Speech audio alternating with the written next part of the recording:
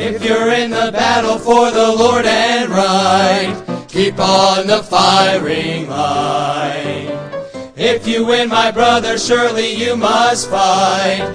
Keep on the firing line. There are many dangers that we all must face. If we die fighting, it is no disgrace. Coward in the service, he will find no place. So keep on the firing line. You must fight, be brave against all evil. Never run nor even lag behind. If you would win for God and the right, just keep on the firing line. When we get to heaven, brother, we'll be glad. Keep on the firing line. How we'll praise the Savior for the call we had. Keep on the firing line. When we see the souls that we have helped to win, leading them to Jesus from the paths of sin, with the shout of welcome we will all march in. So keep on the firing line. You must fight, be brave against all evil. Never run nor even lag behind. If you would win for God and the right, just keep on the firing line. You must fight, be brave against all evil. Never run nor even lag behind. If you would win for God and the right, just keep on the firing line. If you would win for God and the right, just keep on the firing line.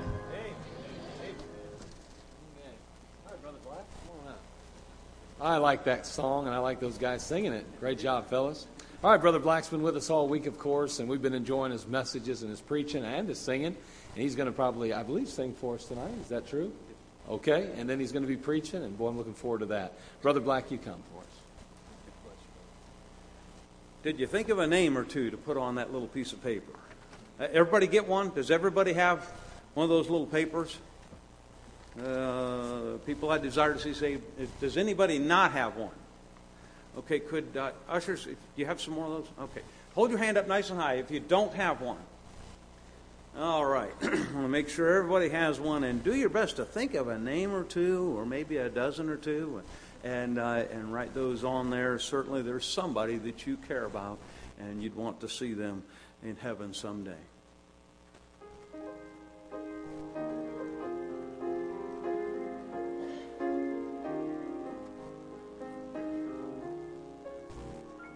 I meant to tell my neighbor about the Lord today, but I was too busy, so I traveled on my way. I meant to tell him about the Lord before the sun set in the west. But I was too tired, and I needed my rest. But Jesus wasn't too weary to walk the road to Calvary, and Jesus wasn't too busy to give his life for you and me. Too many excuses, his story not to tell. Too many excuses are sending people to hell.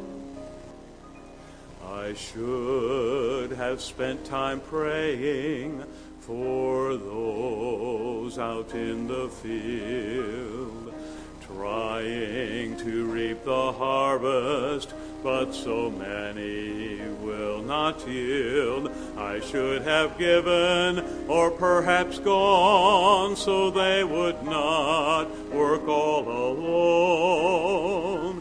But I was busy with my own life, my family But Jesus left his home in glory to walk the road to Calvary. He was parted from his Father when he died for you and me.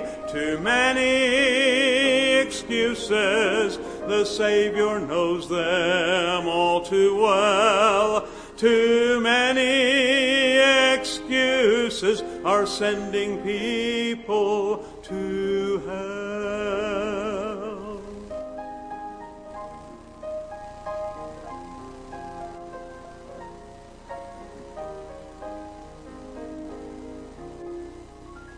So though I may be busy, Lord, help me to be never too busy to bring a soul unto Thee.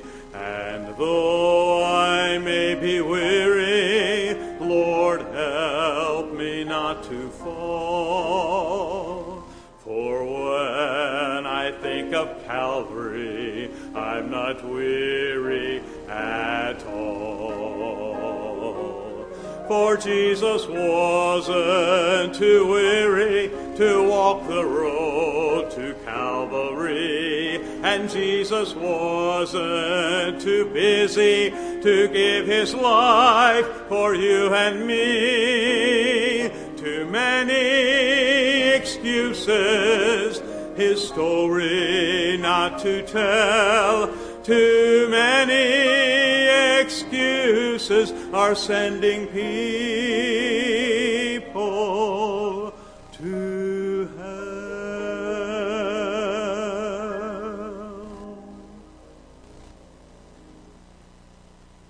And we all make them, don't we? Romans chapter 10.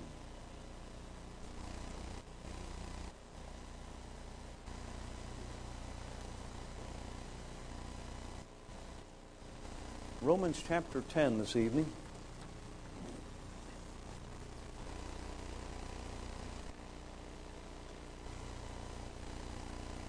We read Acts 1:8 at least a time or two this week. But ye shall be witnesses unto me both in Jerusalem and Judea and Samaria and unto the uttermost part of the world. And we are trying our best, amen, through faith promise, to reach the uttermost parts of the world. But again, don't forget Jerusalem. We are to reach the entire world. If we save up and we give our faith promise and we reach the world and we reach our neighbors, how sad would that be? How sad would that be?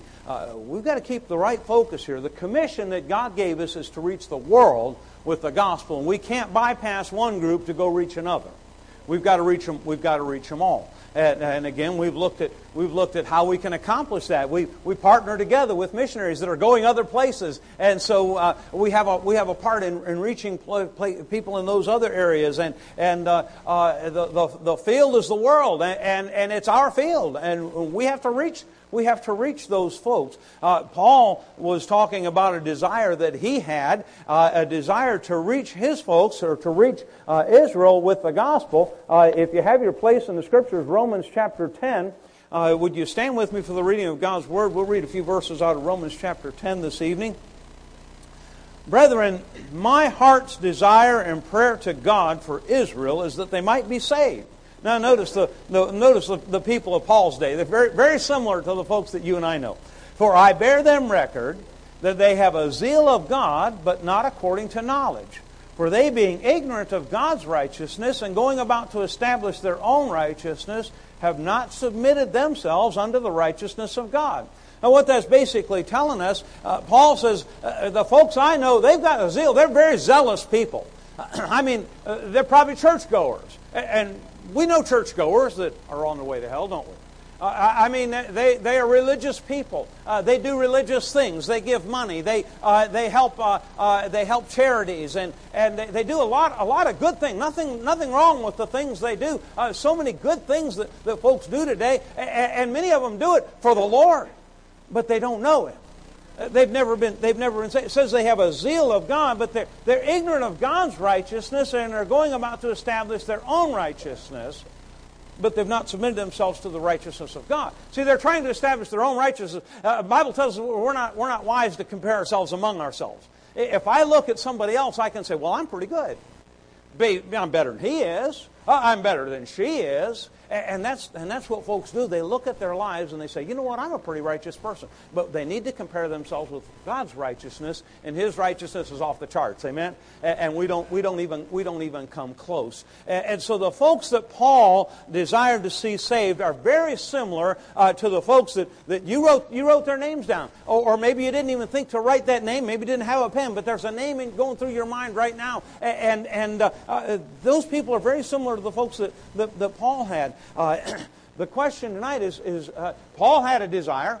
Do we have a desire? Who do we have a desire to reach? Whether it be individuals or people groups, as I mentioned, whole nations that we have a desire to see turn to Christ. I'd love to see America turn back to God. Wouldn't you? I appreciate the things you said, brother. I would love to see America turn back. And I'm not giving up. I haven't given up on America. I'm still praying for revival, and I'm expecting revival in America. You say, Brother Black, how can you say that? Considering how far we've gone from the things of God, how can you say you're expecting a revival? Because I serve a God of second chances. Amen. It'd be just like God to turn the tide and to give us a revival in America one more time before He comes back. It'd be just like Him. But He's not going to do it if we drop the ball and say, oh, well, there's no hope. It's not going to happen. I'll tell you, revival is going to come through folks like us getting out there and telling people about Jesus. Title of the message tonight, My Desire. Let's pray. Father in heaven, I would ask you tonight to move in each heart and each life here tonight.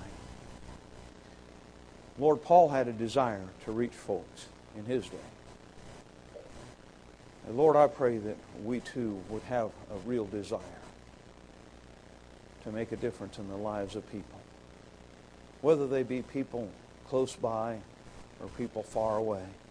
Lord, I pray we'd care about this world like you did. We do our best to reach every man, woman, boy, and girl on the face of this earth with the gospel of Jesus Christ. Father, I pray that you'd take control of the remainder of the service now. I need you, Lord.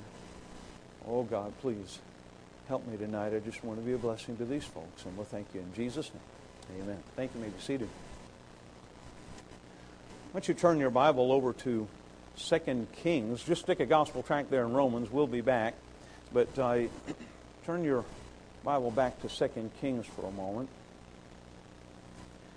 Folks, we are blessed. As Christians, oh my, we enjoy things that the world can't comprehend. I mean, we've got a confidence that we're going to spend eternity in heaven. The world doesn't have that.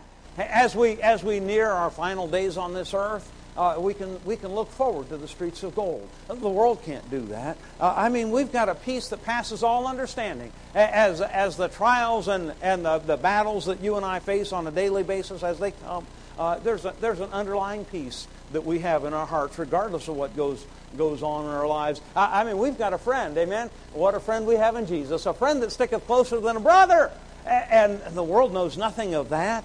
I like the fellowship that we have with brothers and sisters in Christ. As I come together in different churches nearly every week, I find that I really don't feel like an outsider. I come in and maybe I don't know the names, I don't know the folks. I know some of you, we've kind of crossed paths along the way, and you've supported our ministry for several years now, and all. But a lot of times I don't know the names, and many of your names I don't know. But we're brothers and sisters in Christ, amen. The world doesn't understand that. We've got a song in our hearts. When everything falls apart, we can still have a song in our hearts, amen. I mean, we are blessed people. Did you find your place in 2 Kings? 2 Kings chapter 7. Actually, I think we'll back up and catch a little bit of background out of chapter 6. Look at verse 24. And it came to pass after this that Ben-Hadad, king of Syria, gathered his host and went up and besieged Samaria. And there was a great famine in Samaria, and behold, they besieged it until an ass's head was sold for 80 pieces of silver, and the fourth part of a cab of dove's dung for 5 pieces of silver. Now, if you get the picture here, the king came out, and they besieged, Samaria besieged, Syria besieged Samaria. In other words, they encamped all around the city, and the people couldn't get out to go get food. And they were trying to get them to starve out, and so far it was working.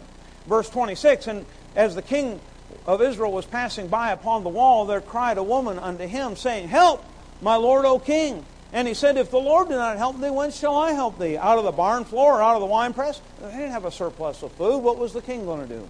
And the king says in verse 28, said unto her, What aileth thee?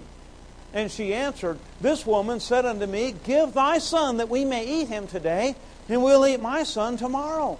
So we boiled my son and did eat him. And I said unto her on the next day, Give thy son that we may eat him. And she hath hid her son. Now I can't comprehend being that hungry. Can you? I can't comprehend a famine like that. That blows my mind.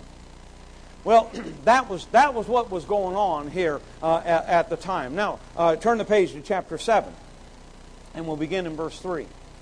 And there were 4 leprous men at the entering of the gate, and they said one to another, Why sit here until we die? If we say we will enter into the city, then the famine is in the city, and we shall die there. And if we sit still here, we die also. Now therefore, come, let us fall into the host of the Syrians. If they save us alive, we shall live. And if they kill us, we shall but die. Now picture this. These lepers are sitting outside the city. They're sitting outside the city of Samaria, and they're starving. They've got no food. There's no food in the city. They're going to die of starvation. And one of them gets to thinking, hey, why don't we go into the host of the Syrians? They might kill us, but they might take us prisoner of war and at least give us something to eat. What do we got to lose? We're going to die either way. We might as well go and just see what happens. Well, the Lord has been working in the background. Amen. Glory to God. Let's look at verse 5. And they rose up in the twilight to go into the camp of the Syrians. And when they were come up to the uttermost part of the camp of Syria, behold, there was no man there. For the Lord had made the host of the Syrians to hear a noise of chariots and a noise of horses, even the noise of a great host. And they said one to another, Lo, the king of Israel hath hired against us the kings of the Hittites and the kings of the Egyptians to come upon us. Wherefore they arose and fled in the twilight and left their tents and their horses and their asses, even the camp as it was, and fled for their life. And when these lepers came to the uttermost part of the camp, they went into one tent and did eat and drink, and carried thence silver and gold and raiment, and went and hid it, and came again and entered into another tent, and carried thence also, and went and hid it. Can you imagine? Can you imagine these lepers? I mean, here they are. They haven't eaten in a while. I mean, they hadn't had a good meal that they can remember. They're hungry. And they finally figure, what do we got to lose? We'll go into the host of the Syrians. Just see what happens. And so they get out and they get to walking, and I can just picture they're scared to death. They're just figuring they're going to get caught any time. They may get killed, and they're real cautious and careful and slow and walking and kind of looking. And I don't see anything. Do you? Go a little farther. This is strange. Why, it looks like everybody's left. And they get to looking around, and I mean, the camp's empty. There's stuff strewn all over the place. Everything's in a disarray. And what is going on? Now remember, they're hungry. And so one of them, he ventures on over to a tent door, and he pulls the curtain back, and he looks in there. You're not going to believe what he sees. My goodness. Hey, there's fried chicken on the table, mashed potatoes and gravy. Glory to God. He goes in there, and he starts chowing down. Another one comes in behind him, and man, they're just having themselves a time, just eating to the full, all they could possibly eat. And one of them sees some fancy stuff, some jewels and some nice clothes and stuff sitting over on the corner. Man, they grab that stuff and start stuffing it in their pockets. One of them grabs a chicken leg for later, sticks it in the back pocket. Man, they go hide it, and they come back, and they're getting some more stuff, and they run and hide it again and come back. And you know, one of them, he looks in the tent, and you're not going to believe what he saw. Pepperoni pizza with double cheese. You believe that? Well, maybe not. But I bet they found chocolate cake and plenty of sweet tea, though. Amen. And oh, I'm telling you what, they were just having a time, enjoying themselves, just chowing down and half sick over the food they were eating. You know, they eating so much of it. And all of a sudden, look at verse 9. Then they said one to another, "We do not well. This day is a day of good tidings, and we hold our peace. If we tarry till the morning light, some mischief will come upon us. Now, therefore, come that we may go and tell the king's household." Folks, we do not well here tonight. While people all around us are starving, we have the bread of life, yet we keep it to ourselves. We do not well. We gorge ourselves. We come together on Sunday morning and we feast around the table and we take it in the Word of God and we say, "Pastor, good message. Thank you for the preaching. Oh, what a good song. Hey, wasn't that good a little while ago? Hear those men sing? Man, that was great. Boy, I'll tell you what, that stirred my heart. Did it stir yours? Amen? Wow. And we soak it in and we soak it in and we soak it in and we enjoy it and we think about heaven and we think about all the blessings that we share as Christians, knowing we're going to heaven, having that friend that sticketh closer than a brother, all the blessings that we enjoy, but the folks outside these walls know nothing of it. But we're afraid to tell them. I hate to ask how many have a gospel tract on tonight. I wouldn't embarrass anybody. But I can't imagine leaving the house without gospel tracts. You see, those folks out there, they don't know how to get to heaven. And there's a message in this little piece of paper that tells them how to get to heaven. If I don't have time to give them the gospel, I've got 10 seconds to hand them a gospel tract.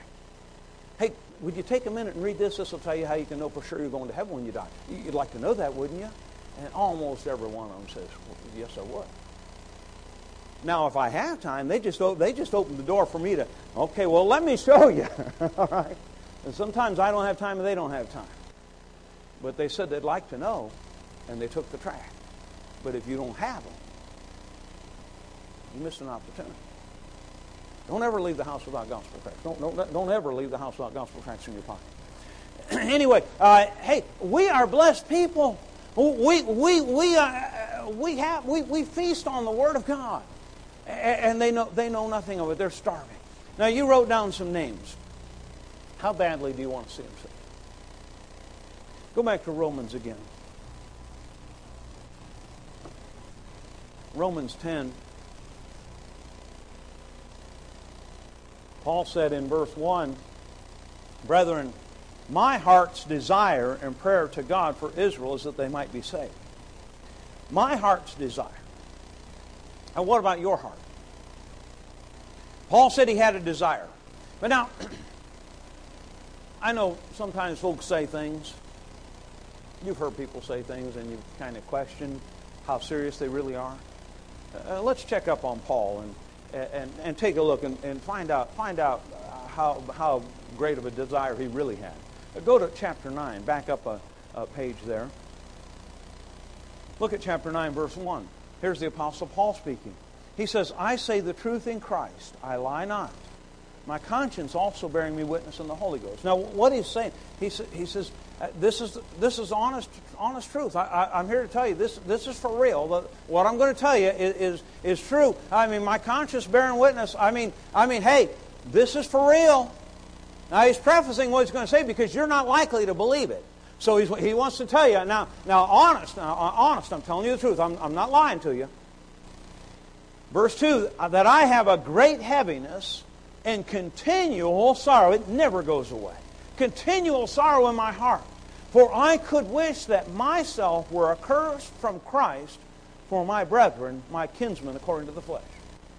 He says, I have this heaviness and this continual sorrow that never leaves. And he says it's so great that I could wish. Now, he did say he did wish because he knew it wasn't possible. If you've been saved, you've got salvation for all of eternity. God didn't give you temporary life. He gave you eternal life. All right, you're saved forever. Paul knew that. But Paul said, if it were possible, basically what he's saying is, I would trade my spot in heaven so they could go. I would take their place in hell if it meant they could have my spot in heaven. Wow. No wonder he said, you know, I'm telling you the truth. This is no lie. No wonder he prefaced it with that. Now, I want to see you saved if you're lost here tonight. But you're going to have to get your own salvation. I'm not giving mine up for anybody. I mean, I appreciate what Paul was saying there, but I honestly, I can't say that. I don't love this world enough to give up heaven for somebody else. But Paul did. Go to Acts chapter 20.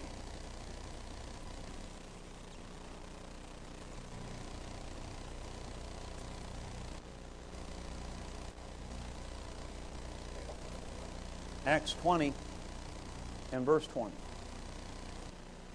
Paul giving testimony here, and he says, "And how I kept back nothing that was profitable unto you, but have showed you and have taught you publicly and from house to house." He says, I kept back nothing that was profitable.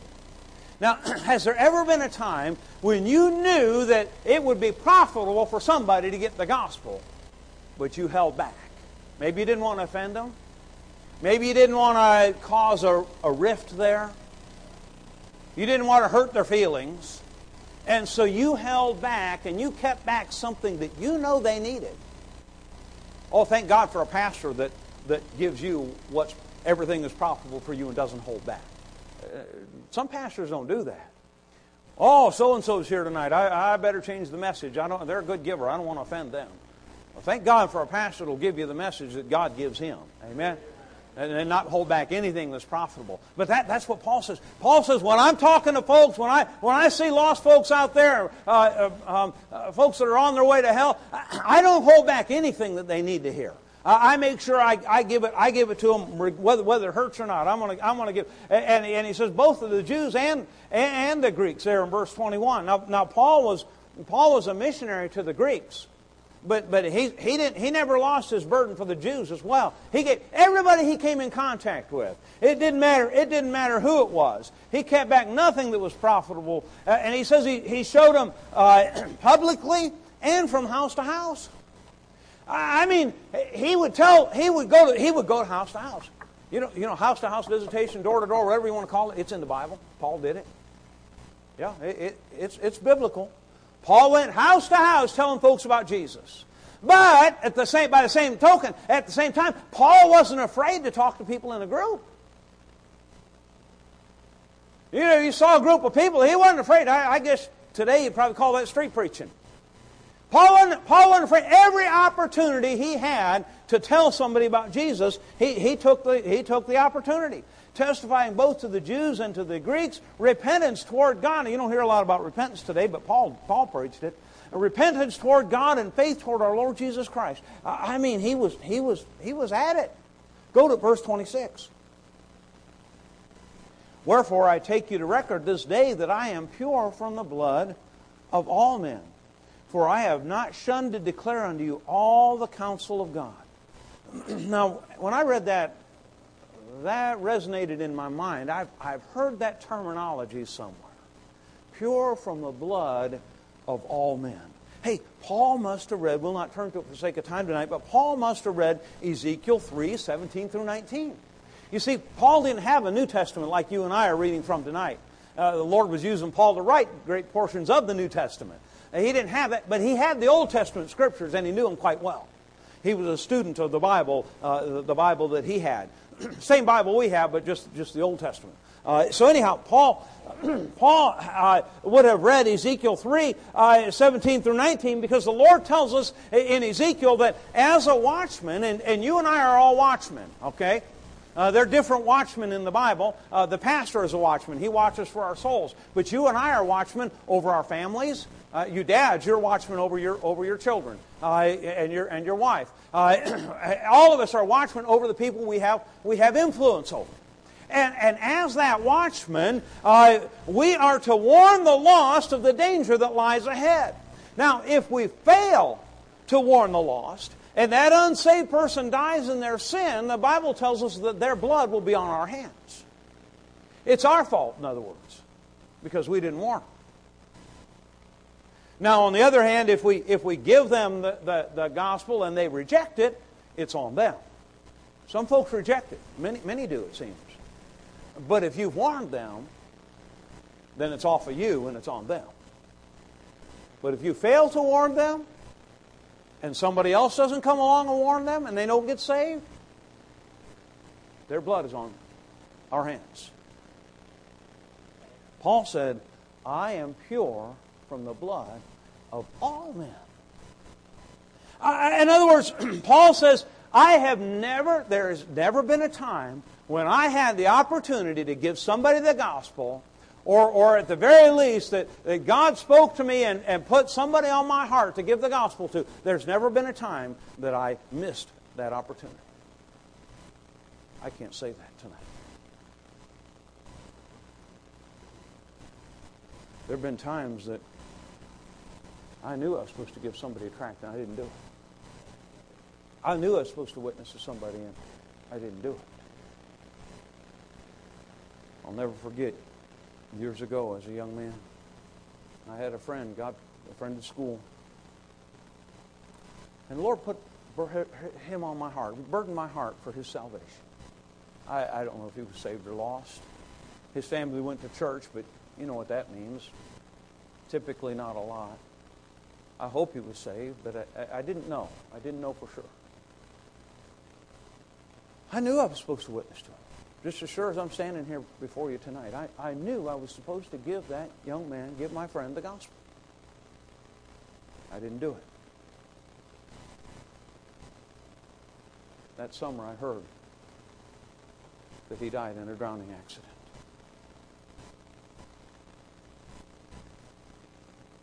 Folks, I don't know if he's in heaven or not. I don't know if he's in heaven or hell. I hope he's in heaven. But if he's in hell today, his blood's on my hands. I know I was supposed to witness to him. I didn't do it. I was afraid, embarrassed. Maybe next year. Maybe this fall. Fall didn't come. Paul says, I'm pure from the blood of all men. I'd say Paul's desire was real, wouldn't you? Look at verse 31.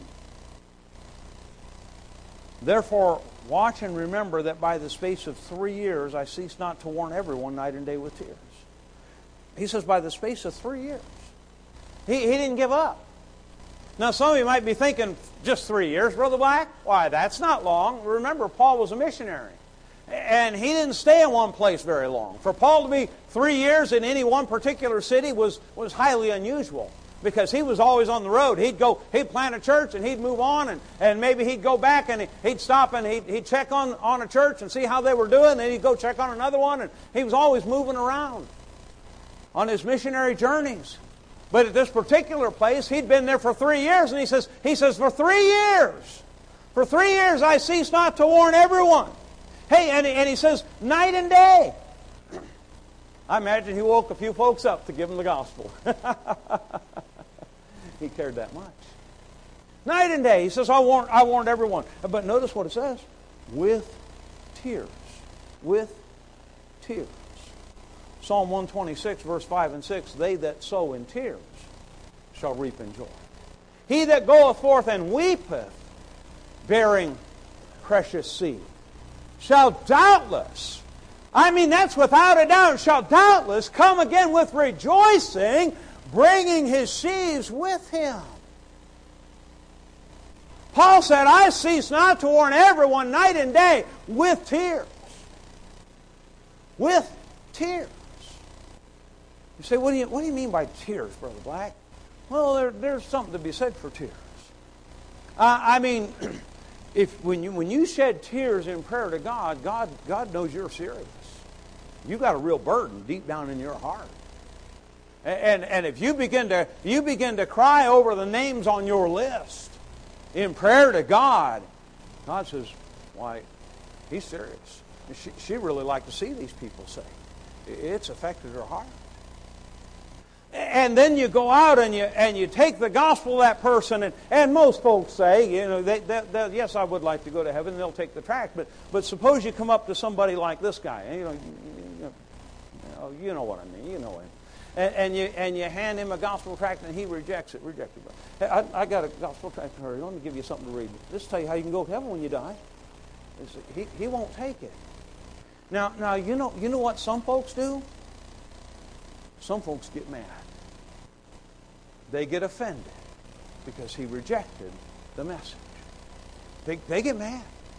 And I knew one guy, I couldn't believe it. But I mean, really, he was very zealous for God. He always had gospel tracts on. If somebody rejected, you know what his response would be? Well, go ahead and go to hell then. That's the way he'd answer him.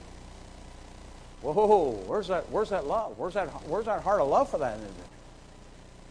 But now on the other hand, when he rejects it, if it breaks my heart, because I know if that man doesn't get saved, he's going to hell.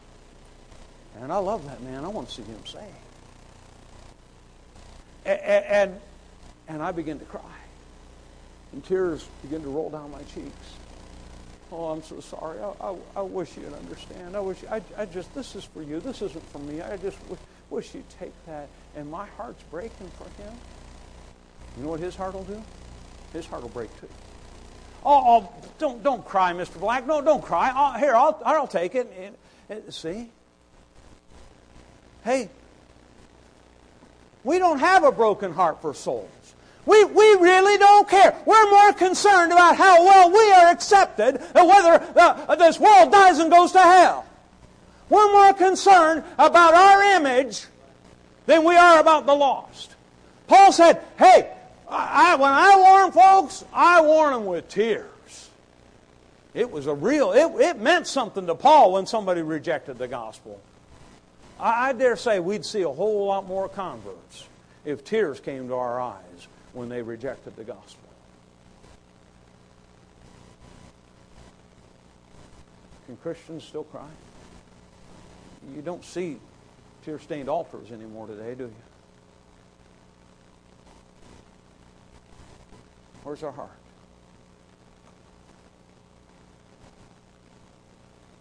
Revelation 21 verse 4, we read that God will wipe away all tears from our eyes.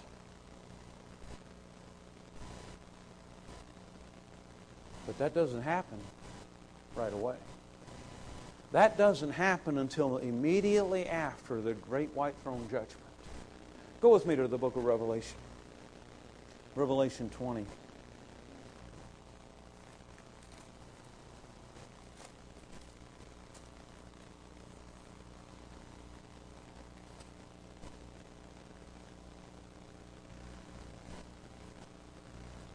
Revelation 20, verse 11. And I saw a great white throne, and him that sat on it, from whose face the earth and the heaven fled away, and there was found no place for them. And I saw the dead, small and great, stand before God, and the books were opened. And another book was opened, which is the book of life. And the dead were judged out of those things which were written in the books, according to their works. And the sea gave up the dead which were in it, and death and hell delivered up the dead which were in them. And they were judged, every man according to their works. And death and hell were cast into the lake of fire. This is the second death. And whosoever was not found written in the book of life was cast into the lake of fire. Go with me to the Gospel of Matthew. Matthew chapter 7.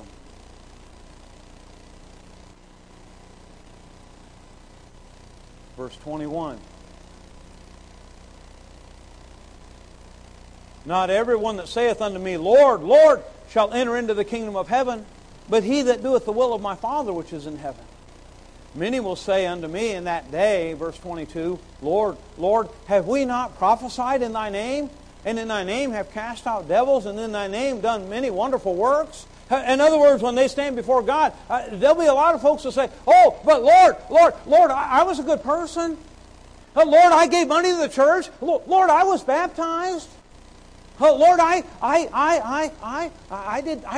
did these things in your name, Lord. And verse 23 says, and then I will profess unto them, I never knew you. Depart from me, ye that work iniquity. Go to Matthew 22.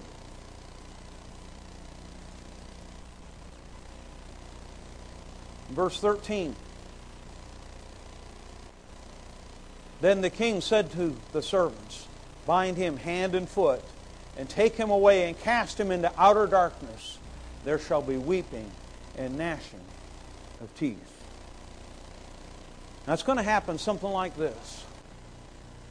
When a person dies, their body is buried. Their body goes to the grave.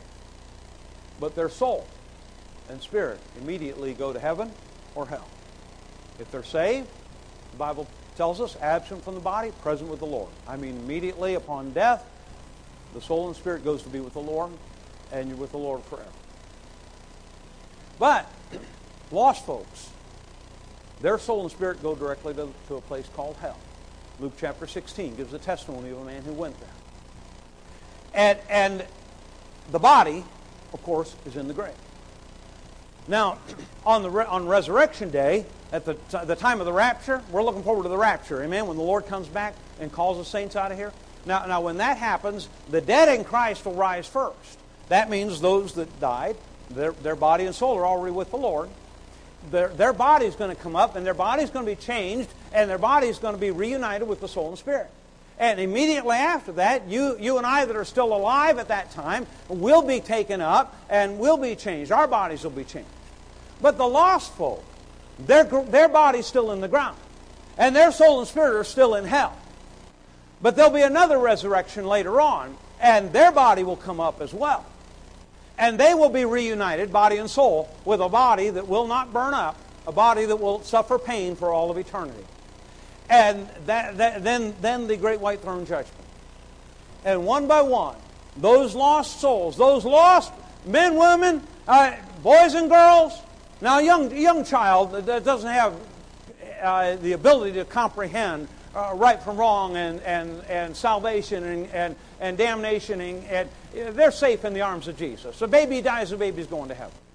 All right, but I'm talking about folks that are above the age of accountability. Now, one by one, they'll stand before God.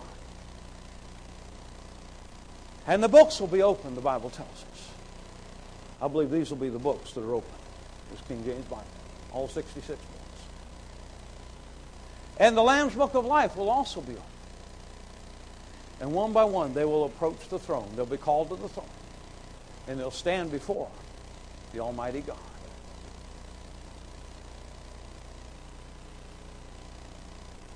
Guilty or innocent. And I can just hear folks, Lord, and they'll run off their list of excuses. Oh, I did this and I did that, and I was pretty good. The question is your name in the Lamb's Book of Life? A search will be made. No name. No name, sir. The name is not found. Bind him hand and foot. The angels will come and they'll bind him. And they'll take him over to the lake of fire. Now see, they've been in hell. But the lake of fire is an eternal place. The hell is kind of like going to jail until your time of sentencing, and then you're sentenced to prison for life. And they're taken over to the lake of fire and cast into the lake of fire to burn for all of eternity. Now, what do you suppose you and I will be doing at that time? I don't believe we'll be fishing in the Golden Sea. I don't believe we'll be touring our mansion. At that time, I believe you and I will be in the grandstands watching the judgment. And as that individual, that co-worker of yours, is sentenced to hell for eternity, sentenced to that lake of fire, and he's being carried off by the angels, he glances up and his eye meets yours. I didn't know it was real. Why didn't you tell me? And off into hell he goes.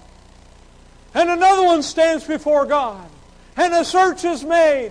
And his name is not found in the Lamb's Book of Life. And the Lord says, cast him into outer darkness. I never knew him. And he'll be bound hand and feet and carried. And he sees your eye. I didn't know you were serious. Why didn't you warn me? And off into hell he goes. And one by one, People that we know, family, friends, neighbors. One by one, we see them cast into hell. And oh, folks, there will be tears on that day, I assure you. There will be tears. And God, in His mercy, when the judgment is over, will wipe away all tears so we can enjoy heaven for the rest of eternity. Paul says, I'm shedding my tears now. Well, they do some good. You've heard, folks, you've heard the saying, give the flowers while they're alive. Well, give them the gospel while they're alive. Hey, the tears won't do any good. You better start shedding some tears today if you want to see them in heaven. Don't you wait till Judgment Day. It's too late. It's too late. Paul warned everyone with tears. Yes, yes, church. Paul's desire was real. How about ours? How about ours? If you have no intention of at least warning the people on your list, you can't save them, but you could give them the gospel, you could give them a tract, you could maybe write a letter, send them a card, call them on the phone, somehow warn the people of the coming judgment. If you have no intentions on warning these folks on your list, then why don't you just draw a line through the word saved, and below write the words burn in hell. People I desire to see burn in hell. Oh, Brother Black, I would never do that. No, I would never wish that on anybody. Hey, then warn them. I mean, warn them. Hell's hot, hell's for real, and it's forever. Oh, yeah, I desire to see them saved. Do you really? Paul said, I desire to see folks saved, and there's no doubt in my mind. I don't question the Apostle Paul one bit. I followed his life. He had a real desire. But I wonder how real our desire is tonight. Are we going to warn these folks? Are we going to somehow get the gospel to them? With a tear. Because we really care. We know where their destiny is if they don't get saved. We know. With a broken heart. Give them the gospel. Oh, folks, if we don't give them the gospel, one day it'll be too late. I thought I had another opportunity to warn that young man, and I waited too long.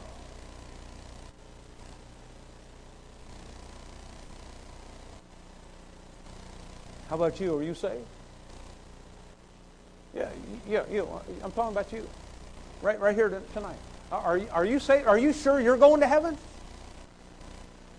Hey, you won't point your finger at this preacher and say you didn't warn me. You get fair warning tonight. If you're not saved, I wouldn't take a chance on leaving this. I wouldn't take a chance on walking out those doors. I'd make sure I'm going to heaven. I wouldn't take a chance. Don't put it off.